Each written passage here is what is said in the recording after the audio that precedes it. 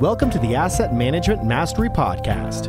Your hosts, Gary Lipsky and Kyle Mitchell, have more than 50 years of combined experience in operations and management and more than 25 years of real estate investing experience.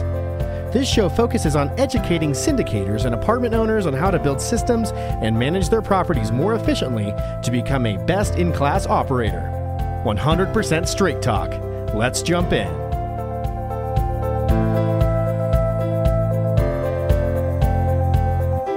Hey everyone, welcome to our Asset Management Friday segment of the Passive Income Through Multifamily Real Estate podcast. I am your co-host, Kyle Mitchell, also joined by Gary Lipsky. Also, be sure to check out our Facebook group, Passive Income Through Multifamily Real Estate.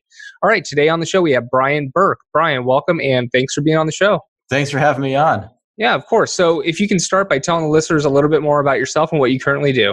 Well, I'm currently in a multifamily business. We have about 3,000 multifamily units all across the country in about 4 different states. So that's our current business. We raise money from high net worth individuals and family offices, and we acquire value add multifamily properties. Very nice. Brian, let's talk about refinancing. When would you refinance and what does that process look like? Well, for us, it depends on how long we're planning to hold an asset. So for example, I'm a real big believer in buy and watch investment strategy, which means we buy the asset and we improve the asset and we improve the income. And then we watch the market for the right time to exit. Usually that right time to exit is probably in 3 years or maybe even sooner or maybe just slightly longer, in which case a refinance doesn't come into play. But what happens if you get to year 3 and something like the coronavirus happens or the unthinkable comes along and you're like, you know what, now isn't really the time to sell. What other options do we have?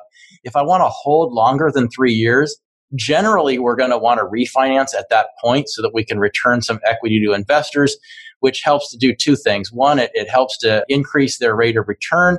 But second, it helps to mitigate their risk because they can't lose money that they no longer have in the deal. So for us, it's really about timing and how long we plan to hold. Nice. Have you ever gone into trouble with doing a refinancing? So maybe you've held it longer than you've wanted to, and then the coronavirus, something like that happens, or any situation you've been in the past that you've been like, oh no. Oh, well, I've been at this for 30 years. So I've had my share of oh no moments. And yeah, in fact, one comes to mind clearly. We had a property in Houston.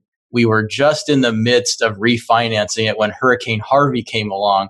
And Hurricane Harvey, kind of like the coronavirus, what it did to that local market, it basically shut everything down. All the businesses closed, employees were getting laid off, hours reduced. You couldn't get around anywhere. People were kind of sheltering in place.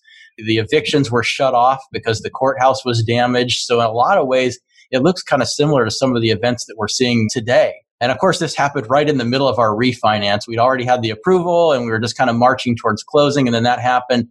And the lender retraded the loan and tried to walk back the loan amount by a couple $1 million. And, our assessment at that point was, that's not enough. And I also think this is a temporary situation. And when we come out the other side, we could probably do this again and come out looking a lot better. And ultimately, that's exactly what we did. So how much longer did you hold on to that property? And then did you sell it at that time or did you refinance? We refinanced. Ultimately, about a year later, we came back and we refinanced and we got a loan amount, which was essentially the size loan amount that we were going for when we were in it the previous year. It's just this time we made it all the way to closing. So that loan ultimately closed. We held the property for another year or 2 or however long I guess it's been 2.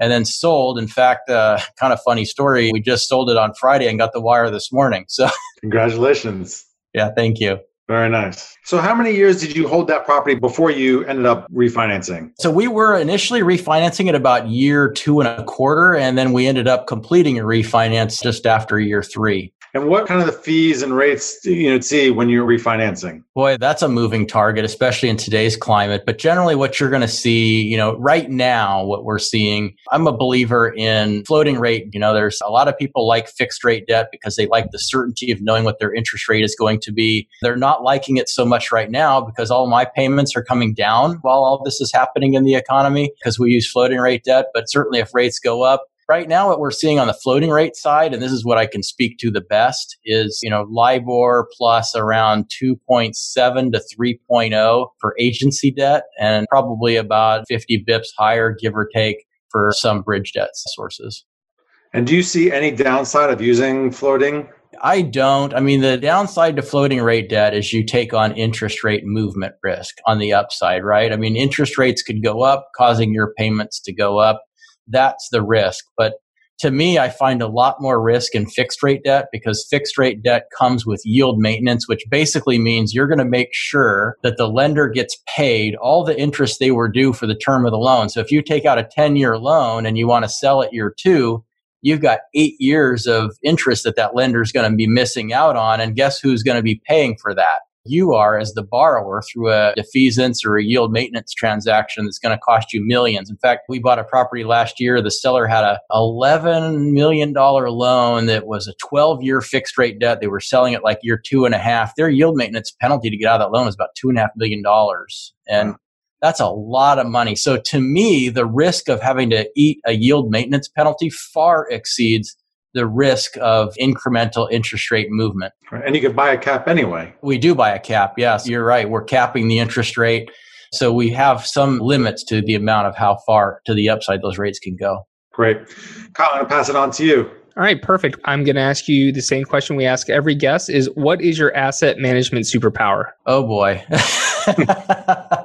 I think our asset management superpower is that between our core team here, I've got 3 executives that are on my team that have been in this industry for up to 40 years each. We've got 106,000 units of multifamily experience. We've survived more market cycles than I can count, and we've done it without losing any investors' money. So I think our superpower is survival and making sure that we get to the other side of adverse events such as the one we're faced with today. Yeah, awesome. And maybe any advice for those going through this for the first time? You know, this whole coronavirus thing is the first time for a lot of people, but as far as going through this type of cycle? Put your seatbelt on because it's a turbulent ride. None of this stuff is easy. I suppose if it were, everybody would be doing it. But what's going to happen in this cycle is some are going to survive and some are not. And those that do may find themselves growing much greater than they ever would have grown had this adversity not materialized. So if you can survive this, which I hope that all the listeners do survive this, if you can survive this, you'll find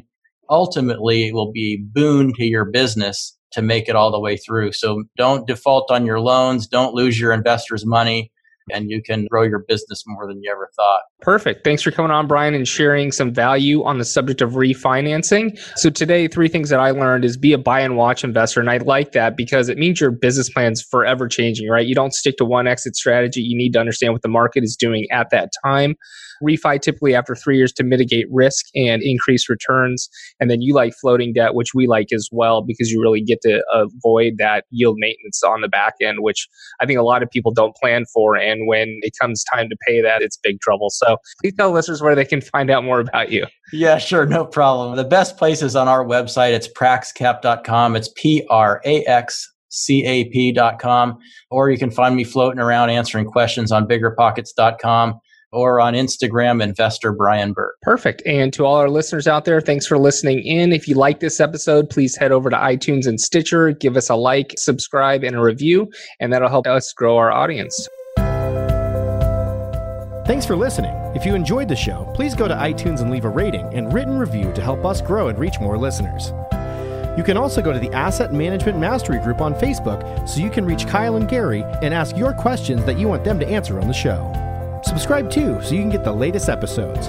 Lastly, to stay updated, go to assetmanagementmastery.com and sign up for the newsletter. If you're interested in partnering with Gary and Kyle, sign up on the contact page so you can talk to them directly. Thanks again for joining us. Be sure to tune in again next week for another episode.